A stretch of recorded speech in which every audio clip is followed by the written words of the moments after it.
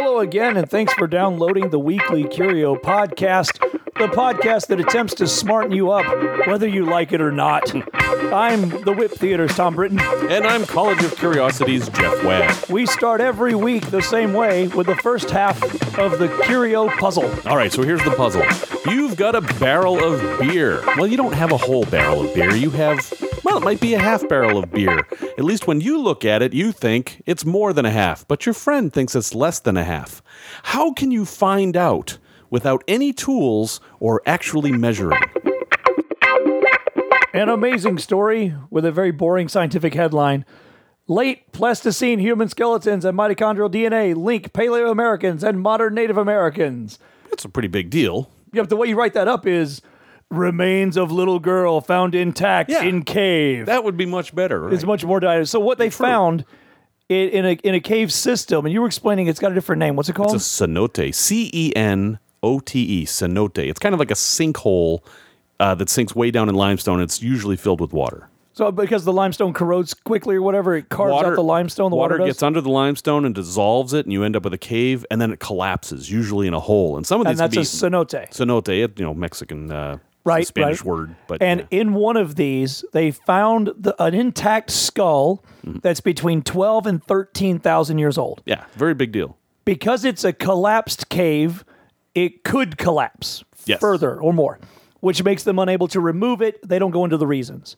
Yeah, it's hard to get in these things. There are places in Mexico where you can go and base jump in these, and I have seen pictures of that. You jump, and they're deep enough that you can use a parachute to land, and then you can swim at the bottom or whatever. That's amazing. Yeah. They do in modern society, however, have a video of a 3D model of the skull of about a 14 or 15-year-old young lady. They named her Naya, N-A-I-A, and it's a remarkable find because it has mitochondrial DNA intact. Yeah, the amazing. teeth were intact, cavities intact, so they get an idea of diet.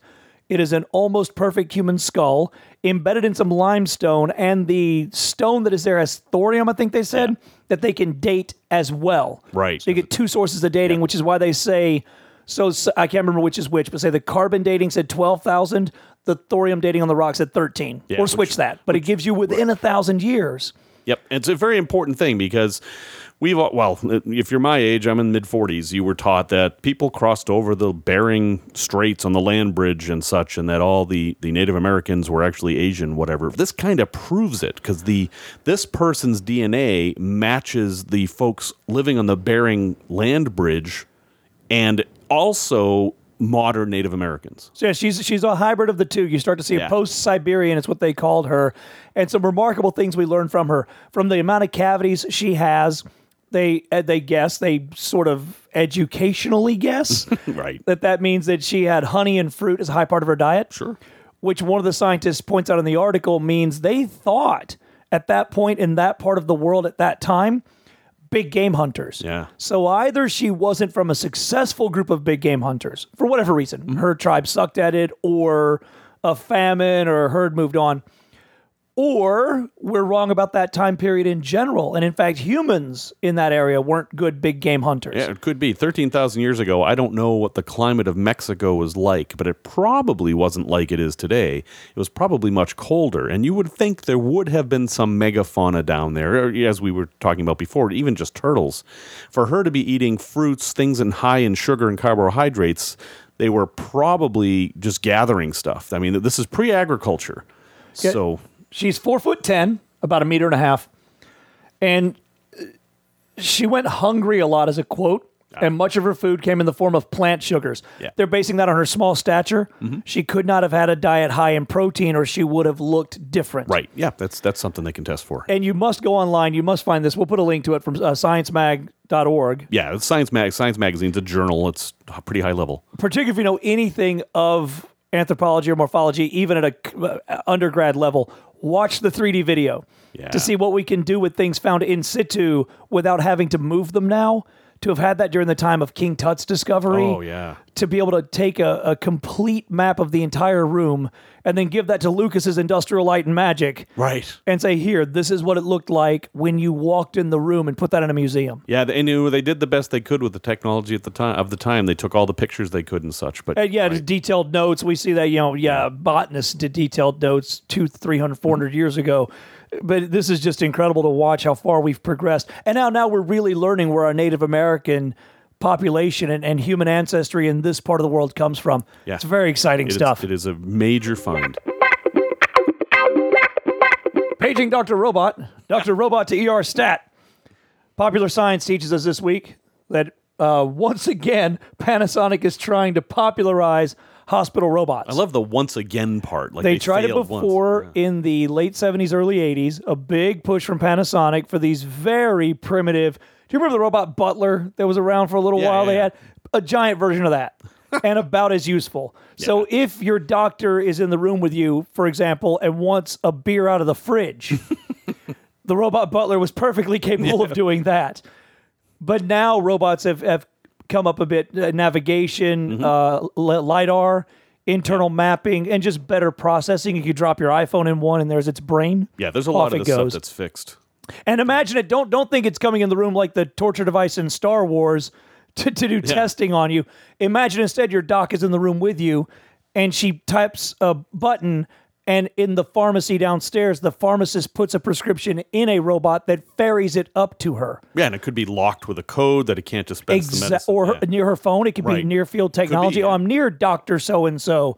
Time to unlock and let them get in to get the medicine. Right, and that's a great thumbprint. Thing. Get the people out of the way there. As few people touching medication as possible. Why do I need a highly trained medical professional to walk to a room? I need them to sign off, right? That's what you need legally. Is you need a chain of evidence for morphine, for heavy drugs, this is scheduled drugs. These are the heavy duty things that are stolen. But I don't need this doctor I'm picturing in my brain walk. I don't need to pay them to walk 30 feet. I pay them for their medical expertise. I pay them for being in charge of drugs. Yes. The walking 30 feet, if we could offload that to a robot and think of that 1,000 times a day, an overburdened doctor. Even if I said these robots take 10% of your menial tasks, that's a lot. Doctors do a lot of work. Now let's add in LPNs. Right. Let's add in nurses, orderlies. Yep. Now at this point, once you get down to orderly, your cost-benefit analysis may fall out because spending $100,000 on a robot, but maybe just hire another guy to clean the bedpans. They work 24 hours a day, and all the navigation problems have been solved. Yeah. A robot can go from the pharmacy to any room. There's 800 different ways to solve that technical problem. So and a little bit of diagnosis wouldn't be. So say you have an otherwise perfectly healthy person. They've been your patient for 10 years. They come in every year for a physical, and you notice nothing. They're a 35-year-old male, perfect health. Why not have the robot take their blood pressure? Yep, you can do that. Because it's not that much of a diagnostic tool so much as a record. If it's off by 5 or 6%, not a big deal. It's not precise anyway. So, what are your basic vitals? You've got blood pressure, you've got pulse, which blood is sample. The same thing. You could possibly do a blood sample. Now, if blood sample requires an injury, however slight, so there'd have to be some, how much are we willing to let this do that? Exactly. But it doesn't have to be a big deal. Pulse oximeter is another very non-invasive thing. Respiration rate. I mean, there's a ton. And pulse oximeter, you're saying that is a robot. It's an automated system. A human clips it on your finger, but that's it. That's the only human involvement. After that, it's all electronic. And blood pressure machines now, too. I was in the ER maybe 7 or 8 weeks ago, and they just stuck my arm in a cuff and walked away, and the machine did everything. I would think unless they really believe that's part of the problem, there's no reason to have a highly trained human being taking that and taking that and taking that. Right. It's a rough tool unless it becomes... Yeah, these are all initial stats, and they're going to be looked at by a person, and a person can scan down really quickly and say, whoa, I don't think your blood pressure is 1,000 over 200. I think that's probably wrong. Let's have somebody do that, Now, here's where Panasonic may be failing on it. We all love the idea of robots ferrying drugs around the hospital and moving bedpans from Ward A to Ward B. But they've made them giants and put human faces on them. Yeah, there's that whole uncanny valley thing. That's the problem. I don't mind. Have it look like a robot. It is a robot. I mean, that's my personal We love take. R2-D2. Yeah. We love C-3PO. They're Marvin the robot. We have these in popular culture. Yeah. And we like them. It's a matter of sort of cartoonizing them. Maybe it's so they don't scare the kids or something like that. R2-D2 would not scare the kids. I agree. R2 comes in the room to ferry my urine sample down the hall. I'm excited for this idea. And I'm 41 years old. Yeah, that's a whole other thing. Is somebody did a documentary about at what level are robots comfortable? If they're exactly like humans, we're cool with it. If they're like machines, we're cool with it too, although on a different level. It's in that middle area where, it's like the fear of clowns. The Polar Express is a good example. Yeah, that movie. If you watch that movie, it's not a bad movie, but that Uncanny Valley is really, really bad. Yeah, and then watch Toy Story. Right. When you see the humans in Toy Story, at least Toy Story 2 and 3. Yeah, no problem. They don't look as scary. No, and cartoon. And the Planet of the Apes movies, the new ones, those apes are not real. That is all fake. But because they're apes, we accept more of this imperfection. Oh, I don't know. That's a whole very interesting thing. Well, the good news is Panasonic is paying the bill to do these experiments because it's costing them hundreds of millions of dollars, which if it hits is a big payday for them. Oh, sure. But they've taken this swing at bat before and completely missed the ball. One thing I've noticed, I'm married to a medical professional, and one thing I've noticed is that the medical industry is really slow to adopt new technologies that are not directly related to medicine, like electronic record keeping, for example. iPads, right. They were slow to adopt any sort of tablet. Everything paper and pencil, and very slow to change, which in a way is good because people's health is at risk here. But it is 2014. We do have robots cleaning our floors. We probably could use them in a hospital environment and save everybody a whole lot of money, I hope. All aboard the Double Bubble. Yeah, it doesn't The Double Bubble Express is now departing the station. It just doesn't sound reassuring, It's How is an airline attendant supposed to be taken seriously when they're announcing boarding for our special passengers? First class passengers form a line for the Double Bubble. I'm imagining they're going to have a different name if this ever comes to market. Popular Science tells us this week a jetliner for a fuel-starved future. We've got to redesign the jet. Yeah. And everything else. If we're going to use less carbon-based materials to burn, less petroleum, then everything has to be redesigned. And jet fuel is a particularly difficult thing because really the only option we have is petroleum. Somebody did an experiment with some sort of biodiesel, but... Well, and the nuclear option, we have that. There's always the nuclear option. But till we lose it in Malaysia, then CNN's going to explode themselves. We've lost our nuclear plane! 24-hour coverage! Yeah, for 3 weeks. So, jet fuel, planes... And there's two kinds. There's aviation gas and what's known as jet fuel, which is a form of kerosene. But why would you use one or the other? Do you know? Jet gas, I believe, is for propeller planes. Oh, okay. Propeller versus jet fuel. Okay. I'm sorry, not jet gas. Aviation. It's got a number. Well, if I looked it up, I could tell you. But anyway, there's two different kinds. It's an old gasoline that's not used anymore, but it's really high octane gasoline. That's all it is. And you would need that for a propeller plane. And jet engines work totally differently, and they use what's basically kerosene. But the amount of energy stored in the weight of fuel is so high that it makes sense for planes, and there's very little else we have that has that much energy and that amount of weight. So the only way to reduce fuel use on planes is to redesign the airplane. And it looks like that's what they've done here. Yeah, they've started. NASA's been doing it. They've got a different... The fuselage is redesigned.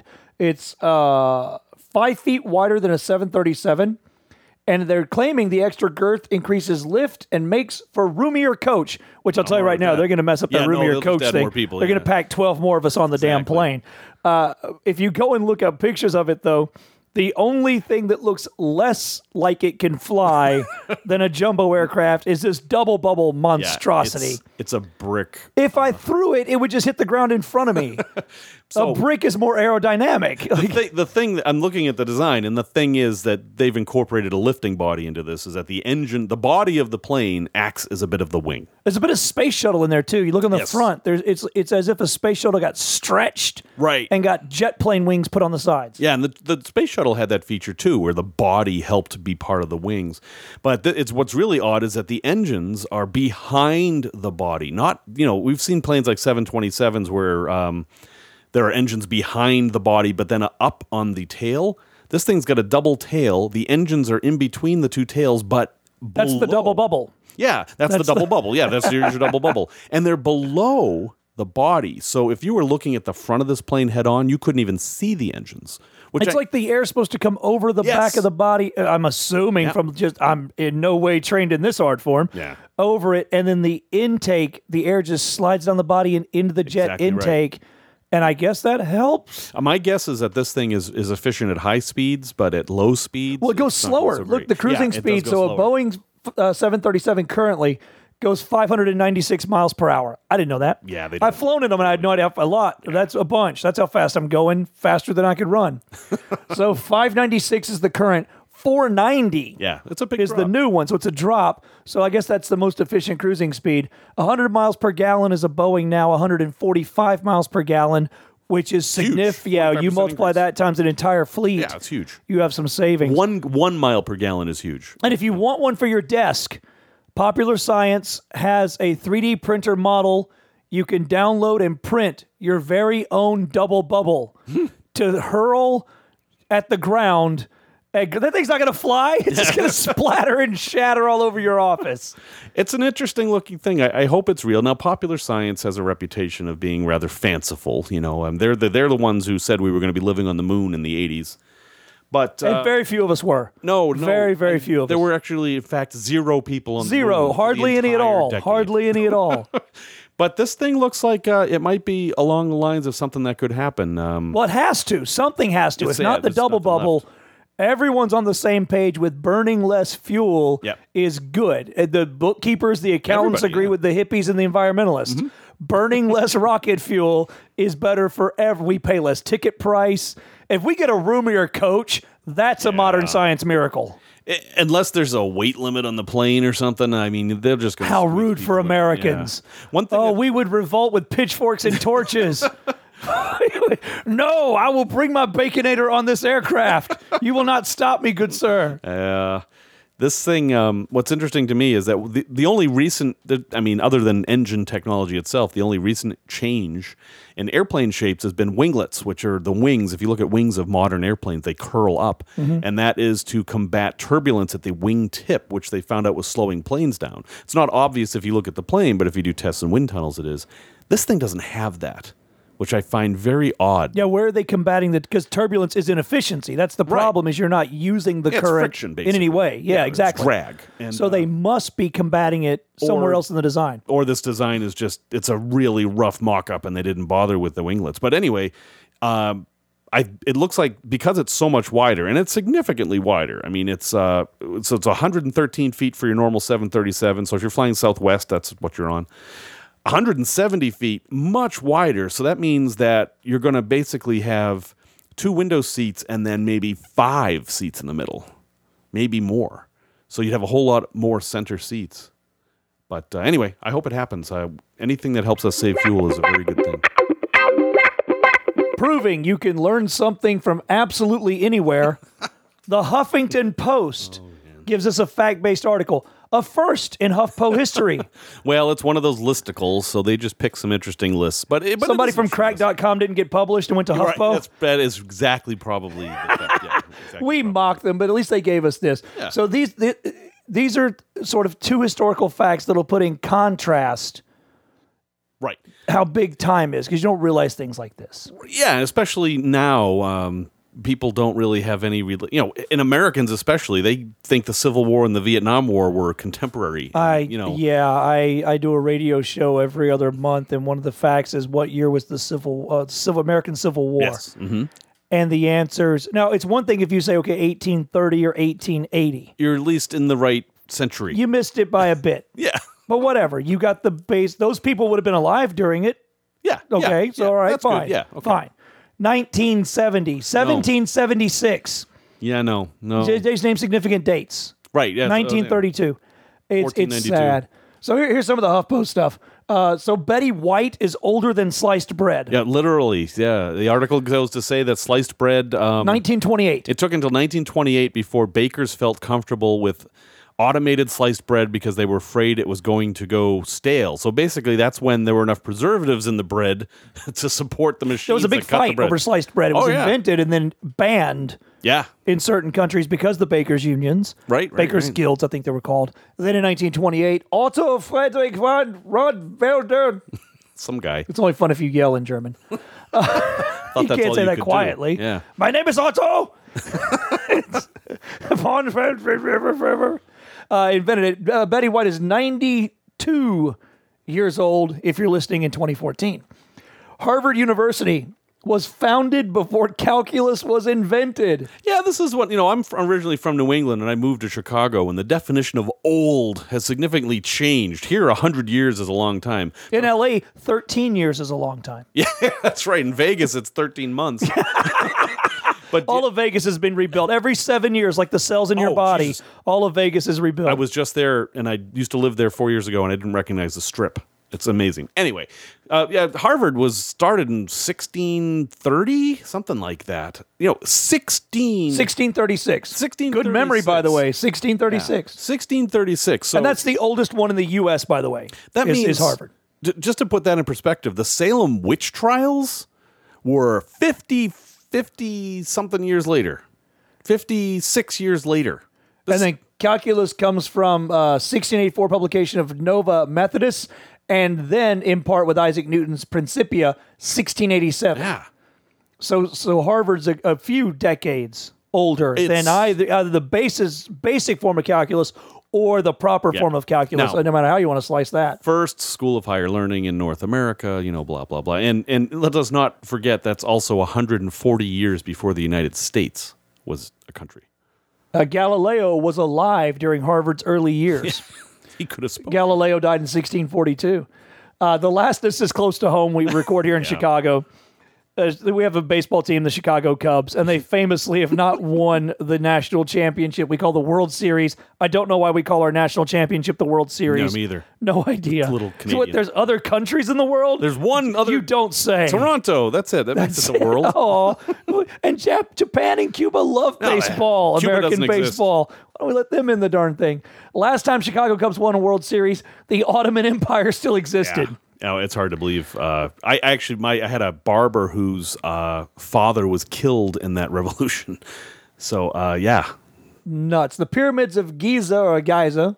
The pyramids were built, and there were woolly mammoths. Yeah, that's how old those things alive. Are. Another little interesting fact about that, when Lewis and Clark were sent west by Jefferson, he told them to look for woolly mammoths because they thought there still might be some out there. Here's one I saw a documentary about years ago. The fax machine was invented the same year as the Oregon Trail migration. Yeah. And the fax machine. Right. It all goes back to the Jacquard loom, and they were using patterns to make bolts of cloth, and that Morse code was all tied into that. And if you this is Lady Augusta Lovelace. Yeah. This is the Hollerith punch card system. Right. It's all related. That's why we call Lady Augusta Lovelace the first programmer. Yeah. Was because the Hollerith punch card system was taken from loom manufacturer, very advanced loom manufacturer. In fact, they were famous for the intricacy of their patterns. Yep. And it fit perfectly into the very early computer systems, very complex calculator systems. It's just the idea of you take data and turn it into basically ones and zeros or on and off or whole and not whole. And so the fax machine technologically, not that big of a deal. But Alexander Bain in 1843, a Scottish inventor, created 1843. That's the year the fax was invented. My mother still uses it, by the way. I'll fax it to you, Mom. I don't just take a picture with your iPhone and email it, Mom. Let me fax it over. They would synchronize two drums on either side, and that was a whole mechanical puzzle to solve with latency over your wires. Yeah. So distance was a problem without repeaters. But a period, you get 100 miles. That's a long distance in 1843 for communication. Absolutely. Once you get them synchronized, now you're sending a very complex Morse code or a Hollerith type of thing, sort of in between the two in complexity. But now it's like a dot matrix printer on the other side. Yep. And you could either do simple illustrations or rough sketches or spell out letters. You could draw letters. That was the start of the wire service where you could get pictures, like World War II. How did they get pictures from the front in the New York Times the next day? It was the ancestor, or what's the opposite of ancestor? The children, the child, what this became. Progeny. The progeny, that's the word, is the progeny of this. The wire service, the AP wire service was the same thing. So. Did you know Tiffany the jeweler Tiffany and Company was founded before Italy was a country? No, doesn't seem possible. But 1861 was the year the city-states gathered under one nation. while the Civil War was happening. There's still very distinct. If you study Italian cuisine, there's 5 very distinct regions of Italian cuisine. Yeah. What we in America think of as Italian cuisine is really one region's cuisine. True, yeah. France was still using the guillotine when Star Wars came out. Yeah, and there's arguments that it should be brought back because it was unquestionably effective and probably pretty humane. Yeah, at no point did they, at the end of the guillotine, go, is he dead? No, I don't know. I can't tell. His head is over there. His body is over there. Check to see if he's breathing. Yeah. 2 of President John Tyler's grandsons are still alive. Yeah, because he was... Now, if you don't know, John Tyler was America's 10th president, 1841 to 1845. 2 grandsons still alive. Yep, because he married a very young woman. All that remains is to say thank you for downloading and listening to this week's Curio. If you have a second, post on Facebook, tell a friend, turn someone on to it at work, burn it to a thumb drive, make a CD, fax it to your neighbor. Yeah, you could, or Morse code, we'll take that. Transcribe the podcast and then fax it to random people in the office building. Any way we can get the word out, we're happy to have you, and we're happy that you were listening to us this week. Until next week, I'm the WIP Theater's Thom Britton. Wait a minute. We have the puzzle to answer. Oh, you are correct. Yeah, we leave you with the weekly puzzle. All right, here's the puzzle is, so you have a barrel of beer, it's about half full. How do you tell if it's more or less than half full? The answer is you take the top off and you tip it. And when the beer hits the rim, if you can see the bottom, it's less than half full. If you can't, it's more than half full. And I'm Jeff Wagg from the College of Curiosity. Until next week, stay curious, my friends.